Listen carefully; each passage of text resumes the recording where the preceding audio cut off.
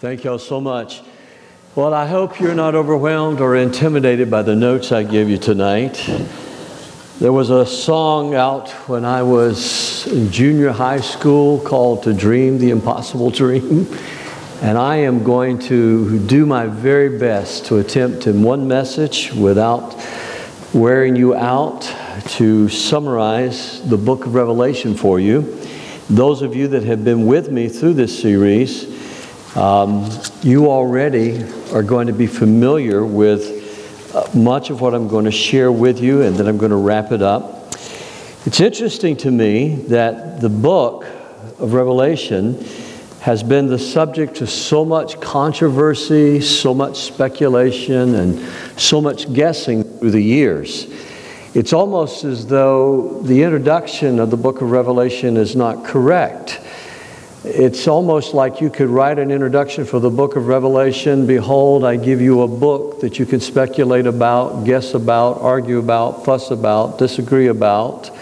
A book that you can come up with the weirdest conceptions about.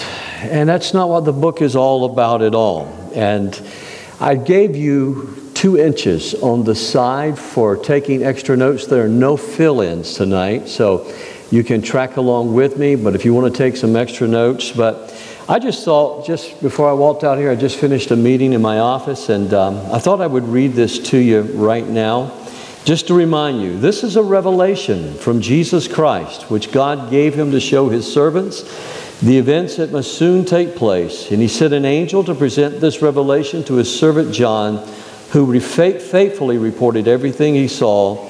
This is his report, the Word of God, and the testimony of Jesus Christ. God blesses the one who reads the words of this prophecy to the church. That's me. I want my blessing.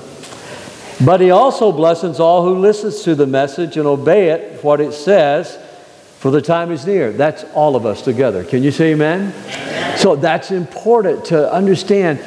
You know, Jesus doesn't confuse us. Jesus doesn't seek in some way or another to give us something that will confuse us, but rather he wants to help us to understand the times that we're living in and his message for us as well.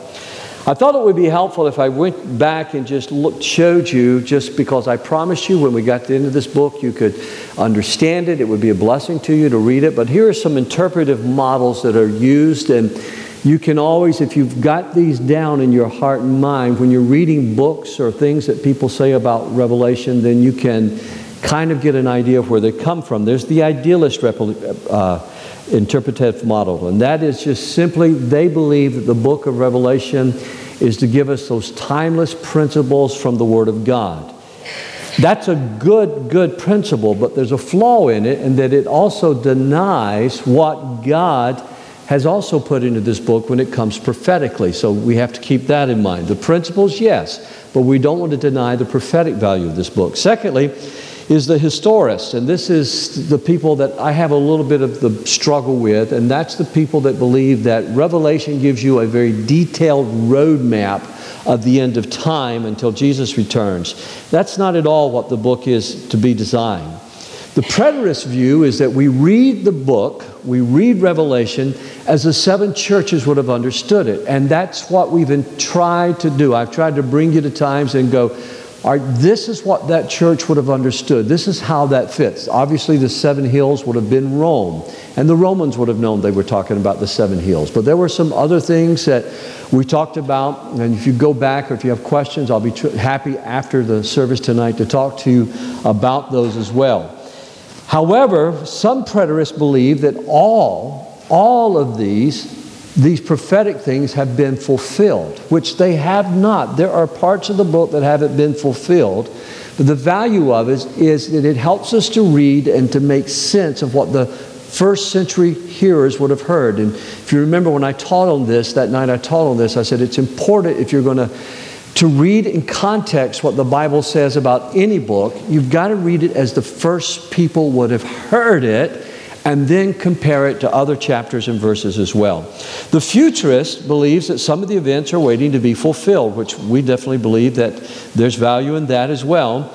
And then the eclectic, which is kind of what I tend to be, is a mixture of the idealist, the preterist, and the futurist.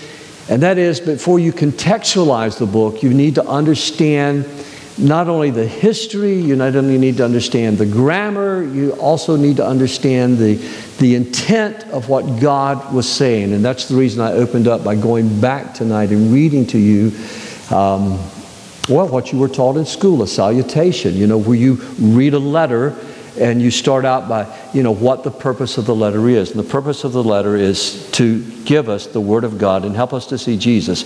And then it also helps to have an understanding of symbolism, and where that has been important to talk about, I've tried to do that as well with you. I sat down early this morning again, and reread the entire book one more time. And I've encouraged you periodically from time to time. It's good just to take and read the book through. It doesn't take long to read it through.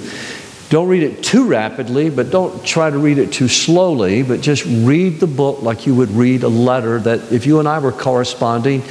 Email is not a good example of that because we're very short and to the point. Sometimes we don't even punctuate correctly, but read like you would read an old-fashioned handwritten letter, or what young people call snail mail today. So let's look at chapter 1. Chapter 1 was a vision of Jesus and the topic of his message. I've already read you those verses, so we won't reread Revelation 1:3. It's there. But one of the things that comes out of this chapter is that God wants the church to be a light. We don't want to blind the world with condemnation, but we want to glow with the very love and the warmth of Jesus Christ to a darkened world. Now remember, I've got 22 chapters to cover, so I'm going to be brief. That's a summary of chapter 1. Chapter 2 and 3 is a letter to 7 different unique churches that existed. Remember, the letter, as I shared with you, would have been read and shared. It would have been shared not only in those literal 7 churches, but it would have been shared widely and broadly. So remember that night I used the illustration was that if I lived in Ephesus and you lived in Pergamum and Matt lived in Smyrna, we would be reading each other's mail, because when the letter was read, I also found out what God was saying to Matt in Smyrna. I would have found out, for instance, what Jeannie was hearing in Pergamum, and I would have maybe listened in the Church of Philadelphia. So that's the important to understand. Everybody would have known your business at that time. If you've ever lived in a small town where everybody knows your business, or if you remember the old Cheers television show that started out, everybody knows your name. Yep. This is a letter that everybody was reading, where Jesus was criticizing the church and condemning the church for some of their behaviors. They would have read about that and understood that. And here's what he basically said. Number 1, Ephesus has got to repent of their loveless rigidness and return to their first love, Jesus Christ. Now, they had their doctrine down. They had their practices down correctly. They were like a lot of legalists. They're doing everything correctly. The only problem is they're not doing it with any love for God, or any love for themselves, or any love for lost people. Rather, they're proud of themselves. They're very proud of themselves, and they take a spiritual pride in who they are and in their accomplishments. It's the same thing that you would have read about the Pharisees. Smyrna is commended because Smyrna was showing courageous faithfulness. The people of this congregation were actually being put to death. They were being martyred. They were being persecuted. Some of them could not buy or sell. They would have understood the mark of the beast that we'll look at a little later on in the summary tonight. Pergamum is facing persecution, and they're being tempted to compromise. God knows what you and I are thinking tonight. God knows what you and I are doing tonight. And those times when I'm by myself and I say I'm alone with my thoughts, I'm never really alone with my thoughts. God is always with me. God knew what was going on in the life of that church. And so they're facing persecution. God understands that. He understands the temptation, but we can never compromise our fidelity to Jesus Christ in order to save ourselves. We must be willing to die for Christ. If we try to save our lives, we will lose it. If we lose our lives for His sake, we will gain our lives. Amen? The fourth thing, Thyatira has got to confront this prophetess of compromise. You remember there was this Jezebel that Jesus called her.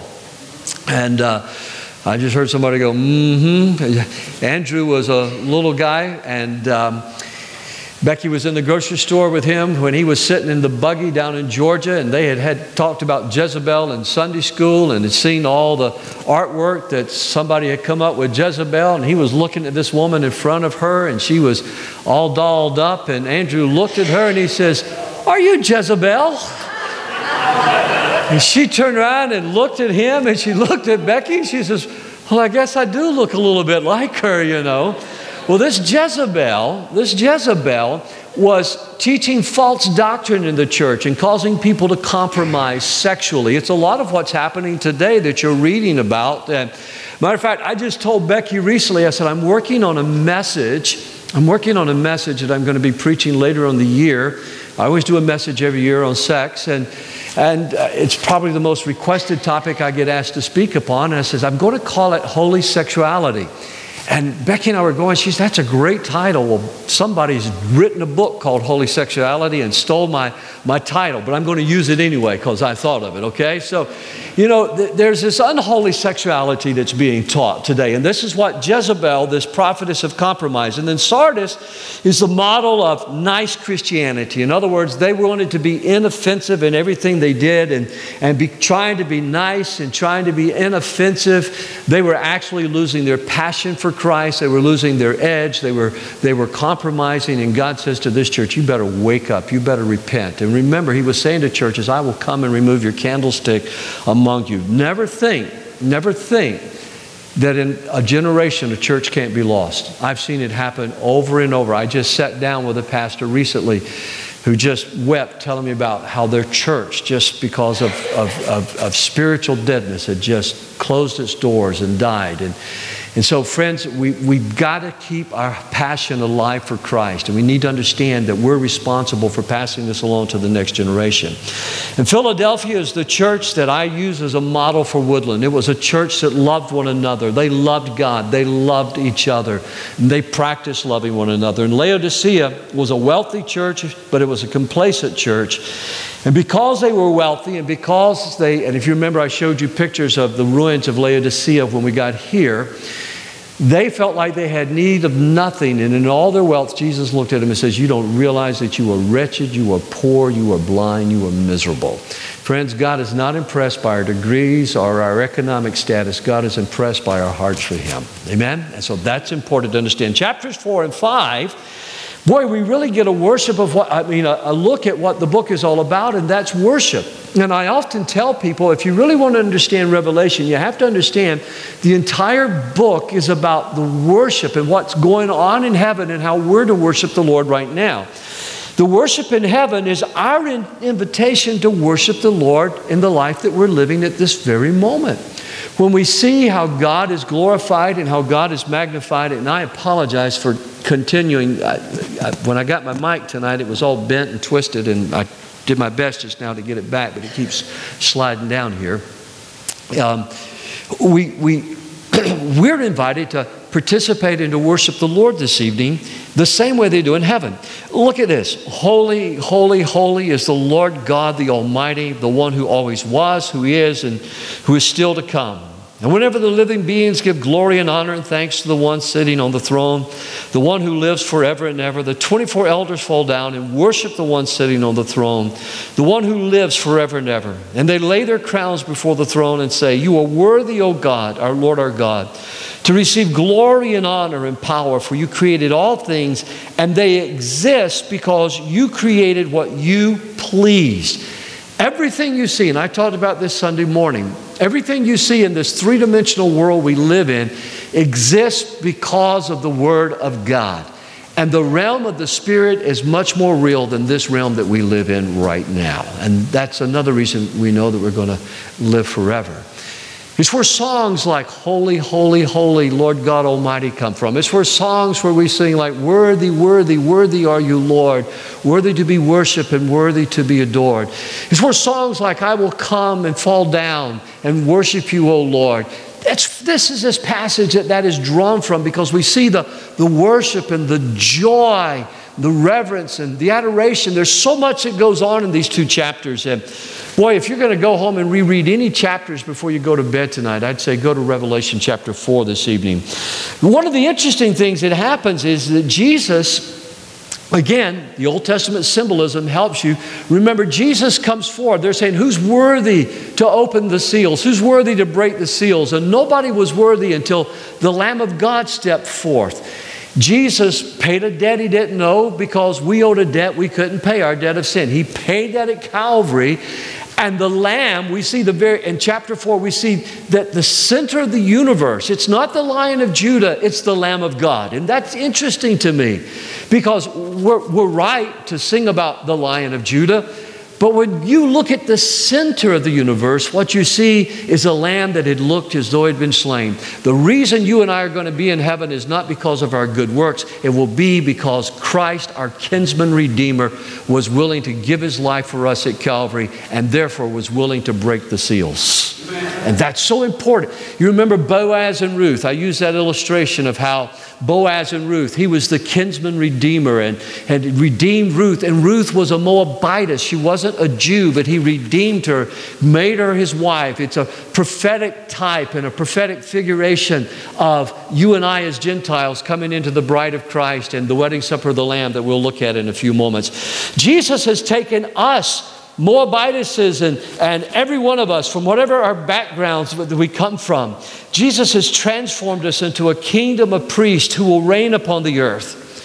And sometimes when I'm listening to the news and I'm listening to people talk about, and I shared this Sunday morning, that, remember the old song, Dizzy? I said, if you're listening to the political ranting and raving right now, it seems like, and I had someone from London call me today, and I said, it seems like our whole system has just gone crazy right now. There are three things that give me hope, and that is, the number one is that God is still on the throne. Number two, I know personally some very strong believers that are in government. And number three, the book of Revelation, I know that God has a plan. I know that he has a plan, and it gives me confidence. But you wonder who's telling the truth and what's really real anymore. Our students are asking, what does it mean to be a human being? And I love science, so please don't take this wrong tonight when I say what I'm doing and why these two chapters are so significant to understanding who we are and why they're so significant to the book.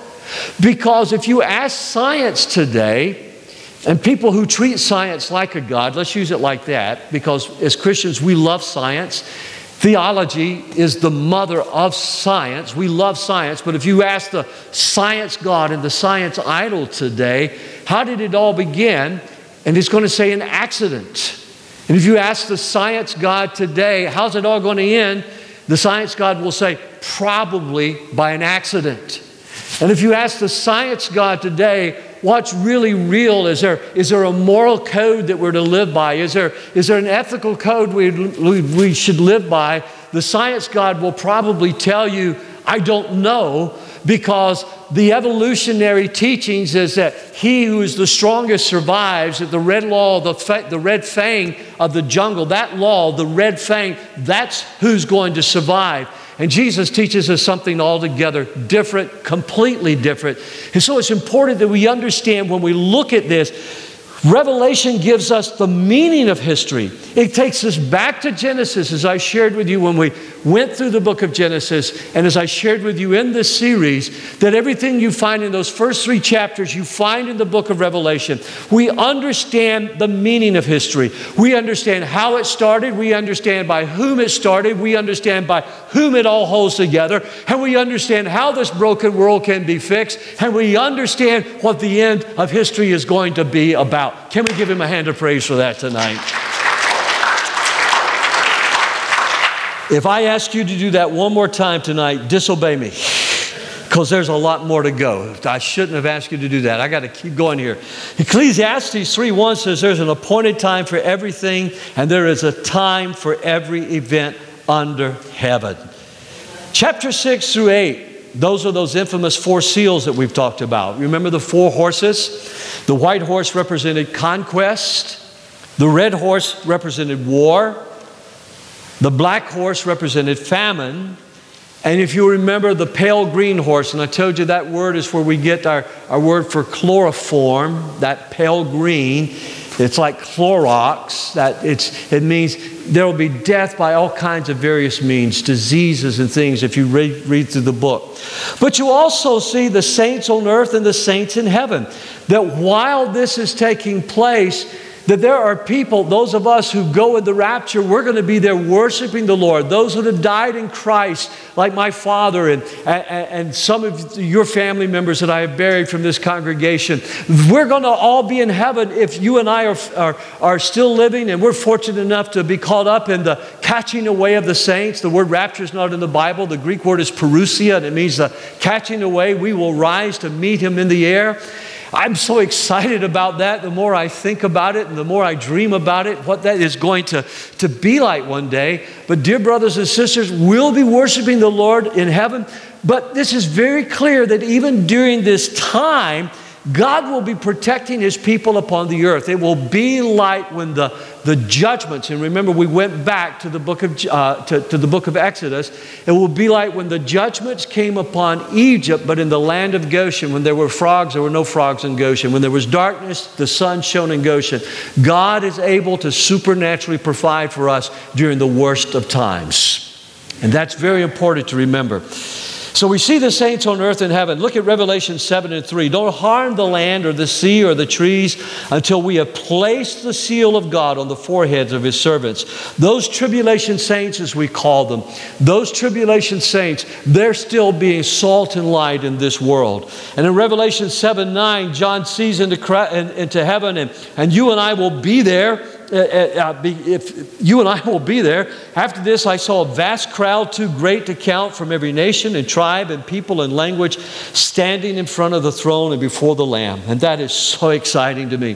The seventh seal introduces in the seven trumpets. There have been seven seals that have been broken now. Now the seventh one introduces the seven trumpets. And what you see is here the power of prayer. The power of prayer. In Revelation 8:4, the smoke of the incense is mixed with the prayers of God's holy people and is sent up to God from the altar where the angel had poured them out. Beloved, I can't overestimate the value of your prayers for me and for one another. I've often told Becky when we've left on a Sunday, I said, I can tell when people have been praying just as clearly and when people have not. When it's been busy, and I know that people have had things going on, there is a power, there is a freedom, there is a liberty. It's just like, 4 weeks ago in one service, 10 people crossed the line. Another service, there were hands in every seat. Guests were here. We've been having so many guests come. When people gather here on Saturday night and are praying, there is a sense, but those prayers rise up like incense to the Lord. We don't, and I'm not taking a cheap shot, so please don't read this way. We don't go around waving incense and burning incense in our church. That's a symbol. What we want is the reality of the people of God in intercessory prayer. And that's what we're looking for, is not form and ritual. We're looking for the reality. And so the smoke of the incense was mixed with the prayers of God's holy people. And during this time, when that first angel comes out with the seven trumpets, the very first thing you see is the prayers of God's people. In chapter 9, we're looking at God, as those trumpets are blowing, invasions are taking place in the world. Things are happening horribly. Plagues, war. I mean, these four horsemen have been released. And I told you back then, and I'll remind you again, if you can get a hold of the copy of the book that Billy Graham wrote, The Four Horsemen of the Apocalypse. It's a great book to read, just a powerful book to read, very balanced book. But during this time, what God is doing is His whole desire is to bring people to repentance, because those that miss the rapture and are here during that 7 years, that first 3.5 will be peaceful, that second 3.5 is going to be horrible, terrible, like no other time. And you imagine what's happening today, or what happened with Hitler. I was reading a summary of the treatment of the Jews in World War II. And it just, parts of it just, I've seen the things, but just reading this particular summary, just broke my heart again. Just how could human beings be so evil and so cruel to one another? How could they practice the things? And we are still learning now that more and more information is getting out of an island less than 100 miles, I think, off of our southern shore, Cuba, of how Christians were treated under Fidel Castro. And the things that my son was telling me in his 2 visits down there, and what they were learning, the torture of people. One Christian pastor kept in a coffin for 90 days, stuck in a pit of human excrement for weeks, injected with diseases. Why? All because he would not renounce his faith in Jesus Christ. And so if these are unimaginable horrors, they're nothing compared to what's going to be happening in that second half of the tribulation. And the reason God allows that is so that people would repent. And as horrifying as these judgments are, they should cause you to repent. And I'm always amazed when I see horrible things happen to people, and I think, now they're going to repent. They're going to see the futility of their life. Somebody gets an STD. Somebody gets hooked on drugs. Their child gets hooked on drugs. Or pornography takes over their life. Or they've gambled away their fortune. I think, now they'll repent. Instead, they get mad at God. And what they're, friends, hear me tonight. The very purpose of these invasions are aimed at the repentance and these horrifying judgments, but they do not. Because it's going to leave people without an excuse. Because they've been blessed and they didn't repent. They've been judged and they don't repent. But the people who did not die in these plagues still refused to repent of their evil deeds and turn to God. They continue to worship demons and idols made of gold, silver, bronze, stone, and wood. Idols that can neither see nor hear nor walk. And they did not repent of their murders, their witchcraft, or their sexual morality, or their thefts. So when you read that, don't mistake that idols are just idols of silver. Anything you put before God is an idol. And don't think, well, I've never killed anybody, but if you hate somebody, Jesus says, you've murdered. Don't think if you've been faithful to your wife, but you're bound up in pornography and you're lusting over images, or you're lusting over, or you're flirting or something like that, constantly trying to be sexually attractive to someone. Don't think, friends, there's a reason that people do what they do. And God, maybe tonight, is speaking to some of you even in here. I would be shocked because I know you, but maybe God is even speaking to you tonight. And so when you read this book, remember, it's a mix of all those There are principles here that are designed to bring us to repentance as well. Prophetically, this is going to happen. But we're saved by grace, not by works. And I'll wrap that up in a few minutes and show you why I took a little bit of time right here. So beware of compromising with the world. Beware of compromising with the world. Don't envy the world. In the economy of God, people are always more important than products. In the economy of God, it's not our plans and our successes that matter. It's God's plan in our lives. And as we wait upon the Lord and seek Him, like I mentioned Sunday morning, sometimes you have to stick your neck out and, don't be passive. I think passivity is one of the greatest sins of the church. We're waiting on God to do something. After you pray, then it's time to do something. And if you're not sure, just do what Jonathan did. Take a calculated risk and step out and say, God, if this happens, then we're going to know we're going to keep going. But if it doesn't, we're going to do what Jonathan did. We're going to get our fannies back on the other side of the river. And I had a pastor call me yesterday. Becky was in the car. We left a funeral and was on our way to make a hospital call for someone that had surgery. And so I had a pastor call me and from another state and was asking me some questions and trying to make some decisions. And I told him what I told you. Passivity can be their greatest sin. We're waiting on God to do something. And I used that illustration that I shared with you about Jonathan. And he goes, oh my goodness. I just read that in my devotions and I thought this morning. He said, I read it this morning. He calls me pastor, He goes, I read it this morning, pastor. And he says, I thought, what has that got to do with me? It was almost like, this means, I need an answer, God. And he says, now I see, that's my answer. Don't just sit there, do something. And people matter to God. Lost people matter to God. And so whatever you do, be sure that you do it in an honorable way and that you're in a business or work or job that honors God. Revelation 10. You feel like we're cooking with gas? Revelation 10, when the seven thunders spoke, I was about to write, but I heard a voice from heaven saying, keep secret what the seven thunders said. Do not write it down. The reason I selected this verse from chapter 10 to summarize is this verse reminds me of the importance of not going beyond what the Bible says. Now listen carefully, because I think these are some of the most important words in the whole book. Prognosticating is not the same as biblical preaching. I'm not against futurists who look at patterns and study patterns and computer models and graphs. We need them. One of America's greatest strategists who worked in an office in the Pentagon unseen, but was really the brains behind Henry Kissinger and Ronald Reagan and George H.W. Bush and the defeat of the Soviet Union, died yesterday at 97 years old. He worked all the way into his 90s. But what he did was study graphs and models. He was prognosticating, but he was building it upon something. My job as a pastor is not to be a prognosticator. You see, preaching biblical prophecy, and I think that's what some people get guilty of with some of the books, and then they go, oh, I got to write another book. It's not the same. Remember the one guy, 88 Reasons Jesus is going to Come in 1988? He missed it, so he wrote a book the next year, and it was a bestseller, 89 Reasons Why He Was Going to Come in 89.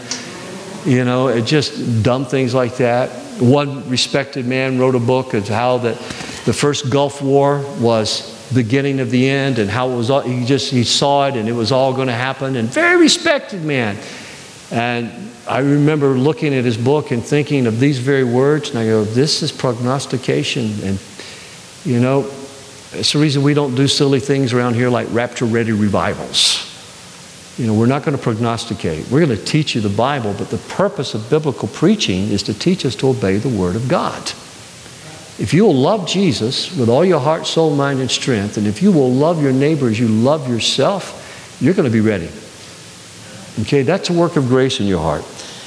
God blesses the one, Revelation 1:3. This is why God teaches us this. God blesses the one who reads the words of this prophecy to the church, and He blesses all who listens to its message and obeys what it says, for the time is near. Revelation chapter 11, now that's another fascinating one, and we spent quite a bit of time on this. This is the sign ministry of the two witnesses. They're both a sign and they have a ministry. If you'll remember, they preached against the sins, the obvious sins of the world. Somehow or another, the entire world will hear their message. I am not sure, and I was very honest during this message, I am not sure that this is a literal two men. And I explained to you why I did not believe that it was Enoch and why I did not believe it was Moses or Elijah, as some people try to say. It may be. I said that. It may be. I'm not saying it's not. Here's why I don't believe that. But for the first time in history, we are capable now of literally everybody being able to see and hear. Because you don't need it. A lot of people are even cutting their television now. They're cutting their cable and they're just using all internet. They're watching on their phones and their iPads or whatever kind of tablet you use. And it's just the first time in the world you literally can see what's going on. But God says, I will give power to my two witnesses, and they will be clothed in burlap and will prophesy during those 1,260 days. Well, three things that you need to see there. If these two witnesses are what I think they may be, I think it may be the power of God being manifested in the tribulation saints, ministering especially where they're at right now. For instance, yesterday in Hong Kong, the Umbrella Movement, the leaders of the Umbrella Movement, which was a 77-year-old Baptist pastor, a banker, and a college professor.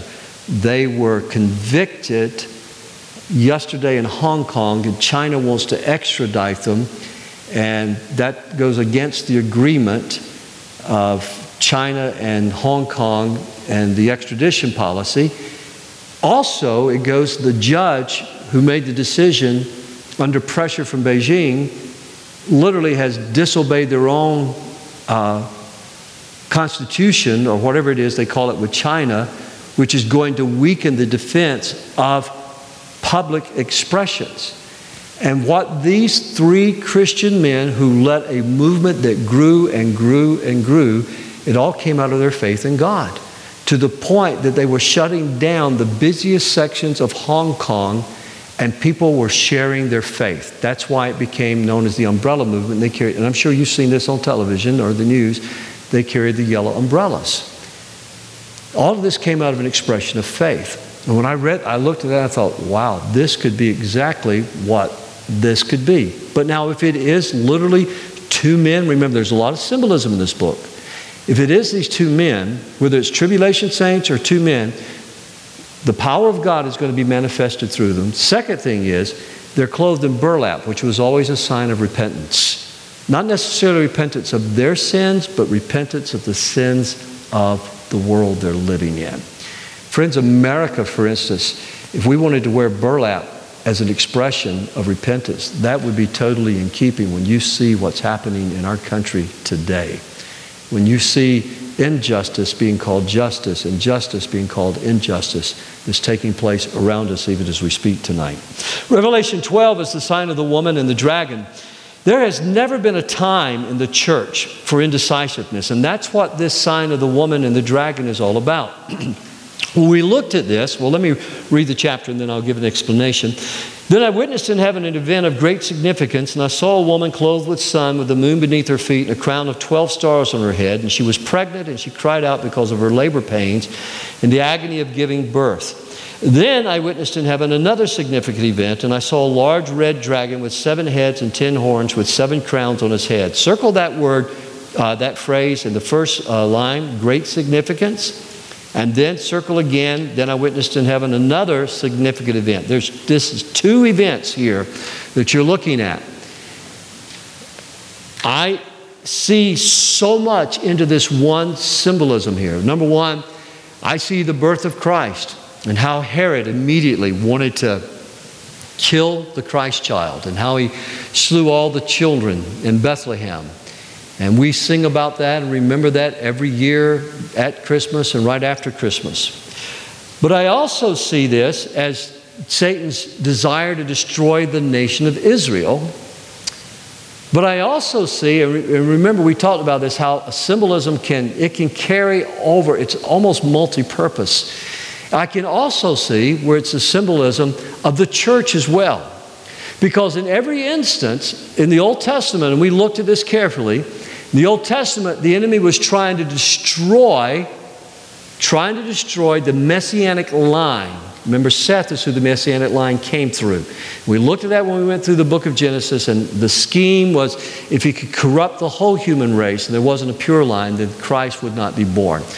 Secondly, we looked at this and we saw his continual desire to destroy Israel and how Israel almost destroyed her own self through her compromise, but God kept his word to Abraham, he kept his word to Joseph, and he kept redeeming. He let them go off into persecution, let them go off in exile, but they would repent and come back.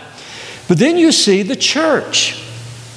Not only the birth of Christ in Israel, but then you see the church and how, especially after the day of Pentecost, the fury that for the first few years, the church relatively was doing fairly well. A great number of priests, the book of Acts tell us, the church was a Jewish church. And because the church wasn't scattering, just like they weren't scattering in Genesis, remember we talked about that?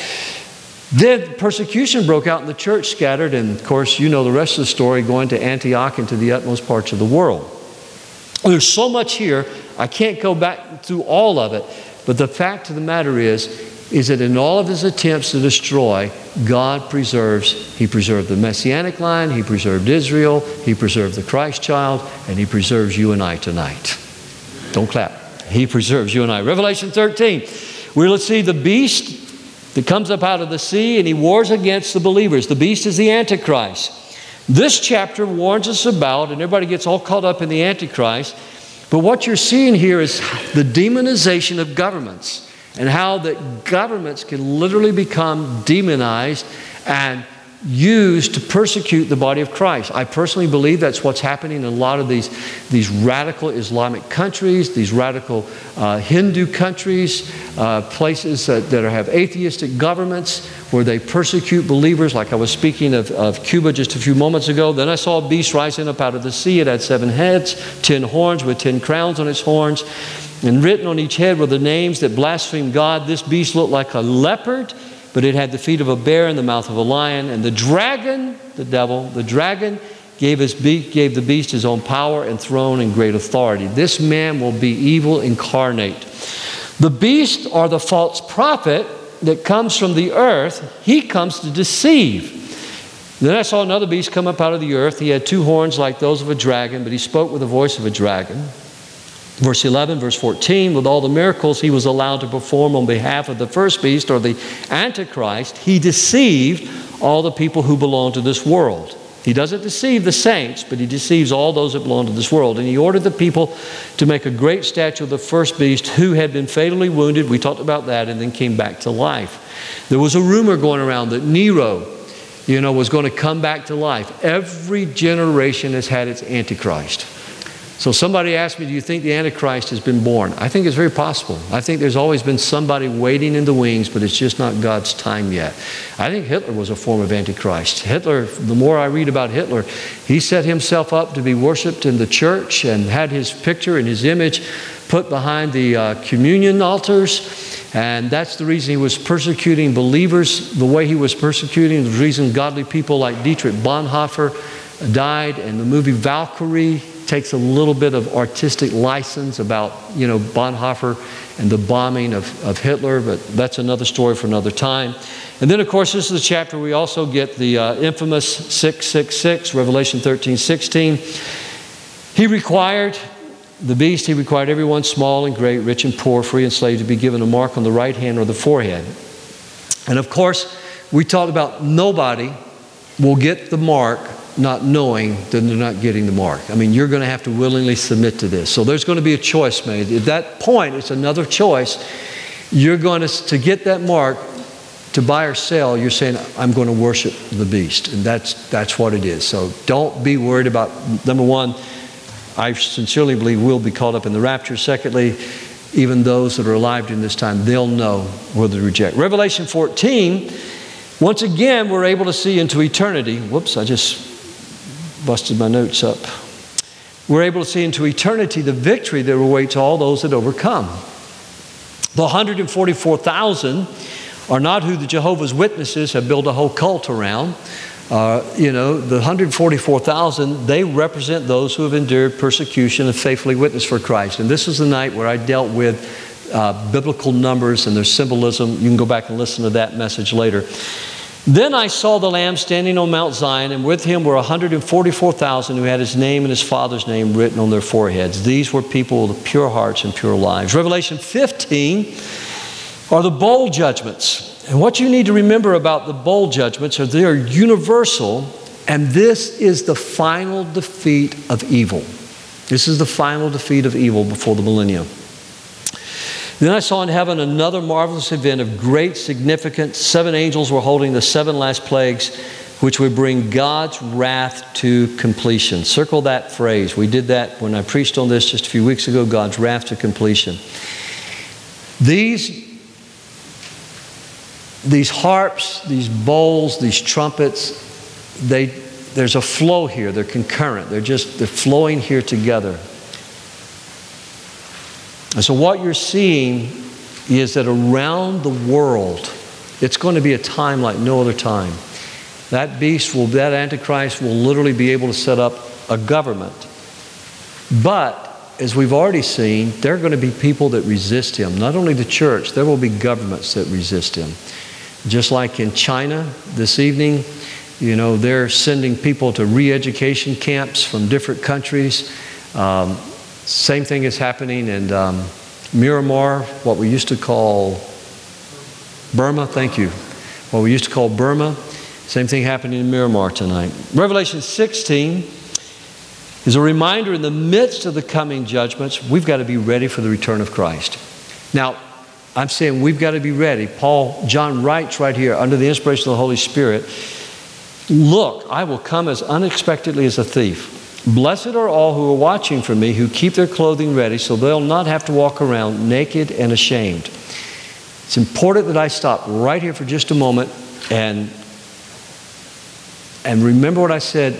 You got to read the way the early churches would have read it. Those 7 churches were experiencing tremendous persecution, with the exception, perhaps, of Laodicea. And Laodicea wasn't experiencing persecution because they were compromising with the world. Okay? They were compromising. Jezebel was trying to lead the church down that path, this false prophetess. All of this would have helped them understand there are going to be some things happening in the future, but it will help them understand what they're going through right now. But please remember this. The early church, from everything that I can read, and I have read so many books, and the church, and I'm sorry, I've not forgot, I don't look at you because you're way over there, but I forgot you were even here because I keep scanning. But God bless you. I'm glad you're here. The early church truly expected Christ to return in their lifetime. You know, obviously Paul did. I expect him to return in my lifetime. But I tell people all the time, you know, be ready. Just like this passage we're going to read. Be ready for him to come tonight. But it may be 500 more years before he comes. So teach your children and teach them well. Okay? "Look, I will come as unexpectedly as a thief. Blessed are all who are watching for me, who keep their clothing ready, so they'll not have to walk around naked and ashamed." Revelation 17 is a horrible chapter, and yet we found some humor in this chapter.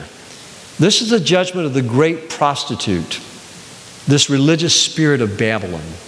Remember, this is the woman astride the beast, and she's holding in her cup, you know, that's full of all sorts of obscenities, and she's richly decked out in clothing and jewels, and she says, "No harm's ever going to come to me. I don't need anybody." She doesn't have a husband. She's a harlot. "I don't need anybody. I'll never suffer pain." She's going to be judged. And one of the 7 angels who poured out the 7 bowls came over and spoke to me. He says, "Come with me and I will show you the judgment that is going to come on the great prostitute who rules over many waters." And this religious spirit has influence. When it says rules over many waters, we're talking about nations here. Chapter 18, we're told to come out of Babylon. And this is where I explain where people try to equate America or Britain or Europe with Babylon. They're missing the point. Babylon is a spirit. I'm going back to Genesis again. Remember, God says, "Scatter." And they says, "Come, let's build ourselves a city. Let's make ourselves a name. Let's build a tower to the sky." It was a ziggurat for astrological projections. You know, we're going to be great. They were trying to find their way without God. That's humanity. That's the science God. Not science, but people who treat science as an idol. God says to us, come out of Babylon. It's not come out of Detroit.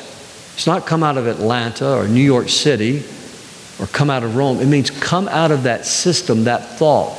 Love not the world nor the things that are in it. The world is not people.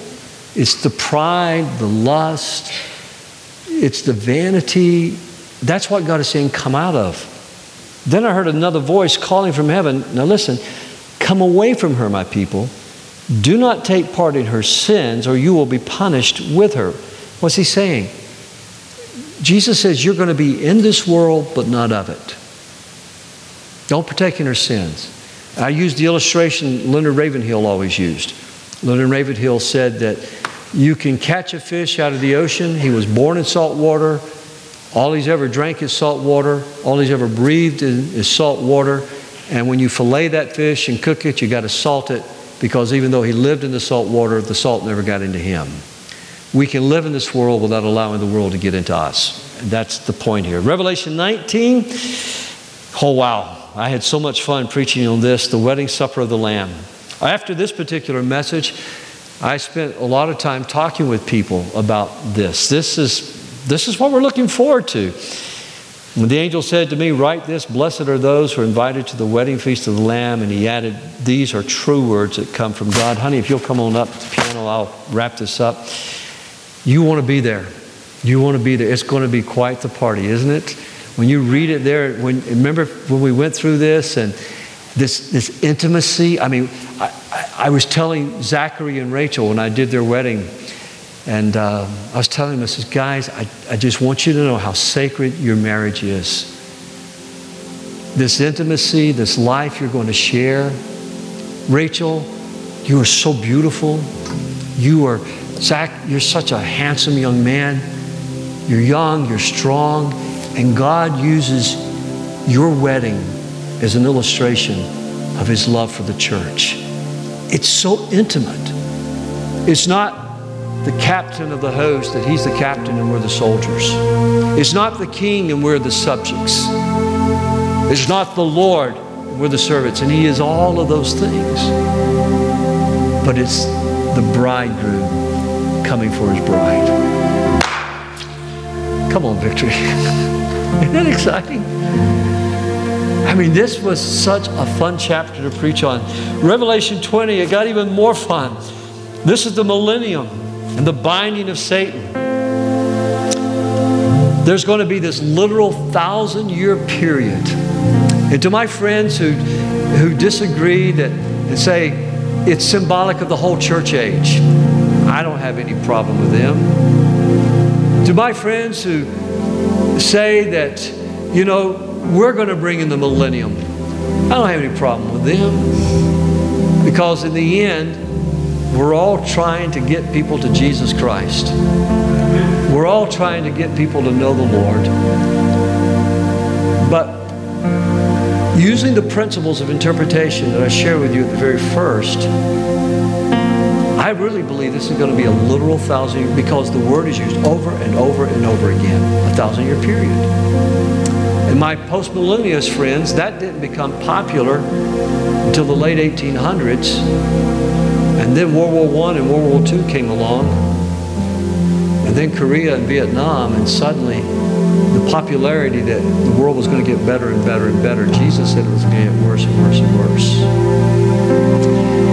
Those who say it's symbolic of the church age, that's fine. But I'm going to tell you, it ain't anything like chapter 20 describes the millennium.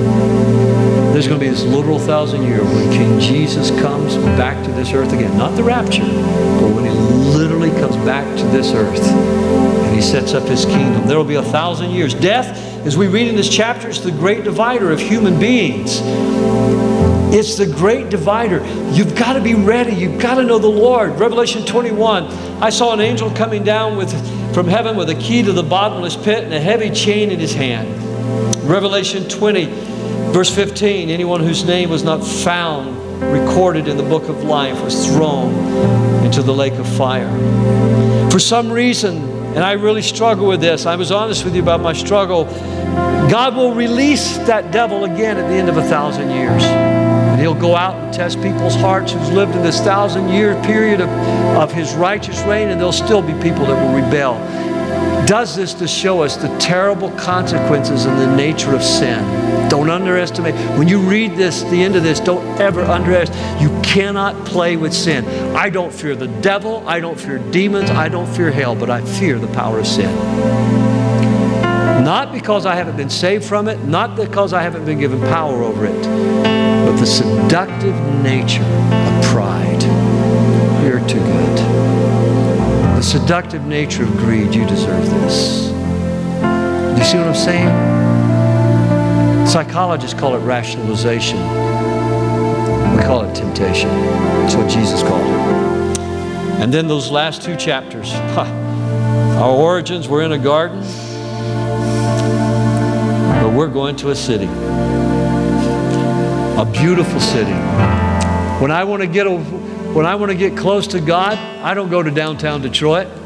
I don't go to downtown Macon, Georgia when I get close to God. And I love my hometown. It's beautiful. You should all go and visit it sometime, especially when the cherry trees are blooming. And they've already bloomed this year, so don't go this year.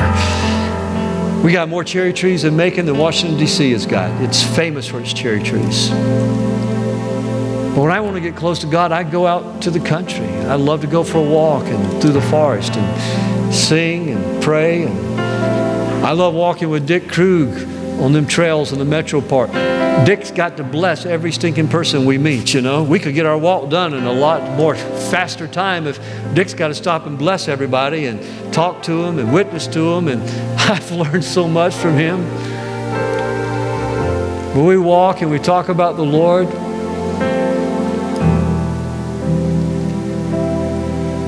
but we're going to a city that's unlike anything we've ever known before. And we talked about if we were to go up an elevator, it'd be over 7,000 floors.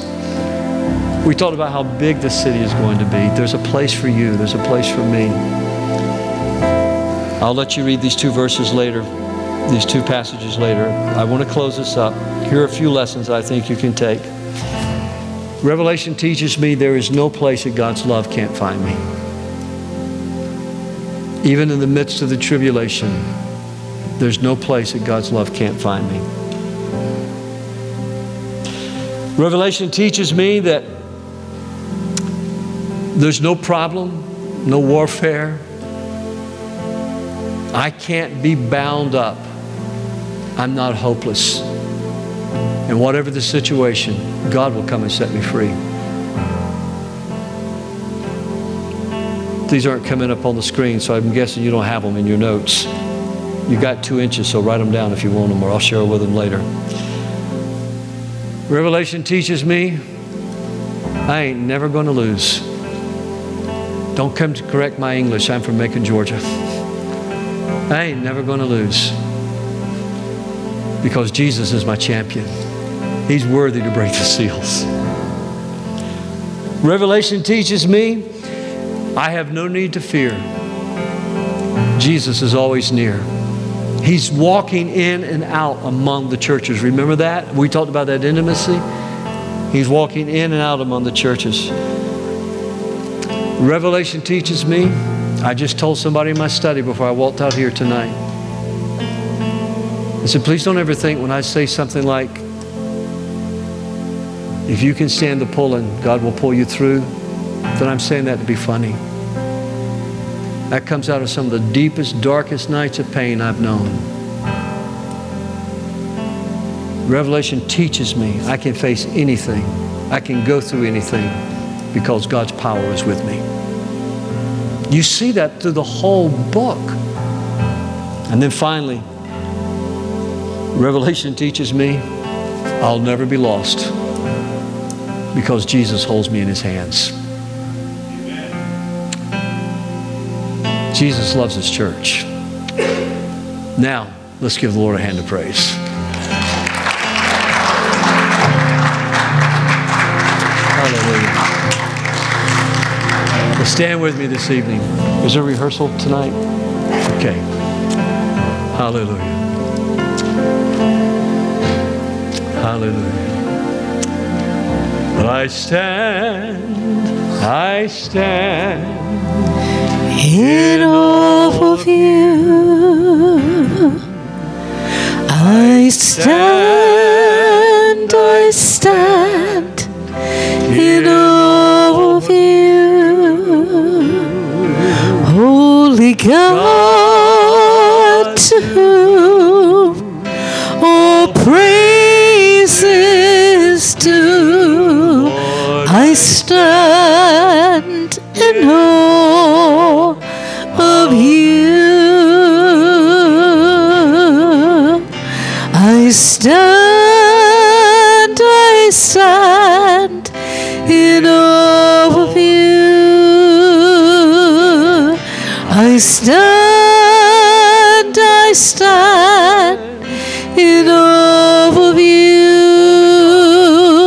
Holy God, to whom all praise is due, I stand in in awe of you. Would you shut your eyes and just lift your hands and sing one more time? I stand in awe of you. I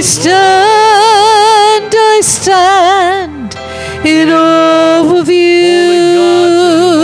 Holy God, to whom all praise is due. I stand in awe of you. I'm so grateful for this book. I'm so grateful, Lord, that your Holy Spirit helps us to understand it and to apply it to our lives.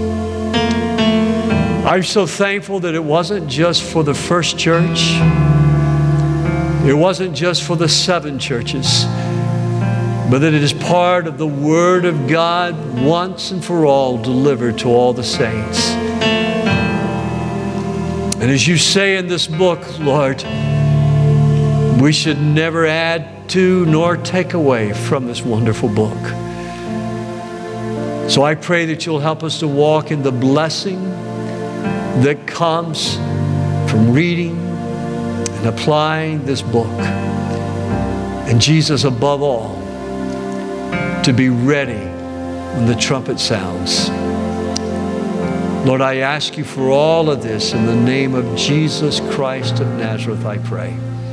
Amen and amen.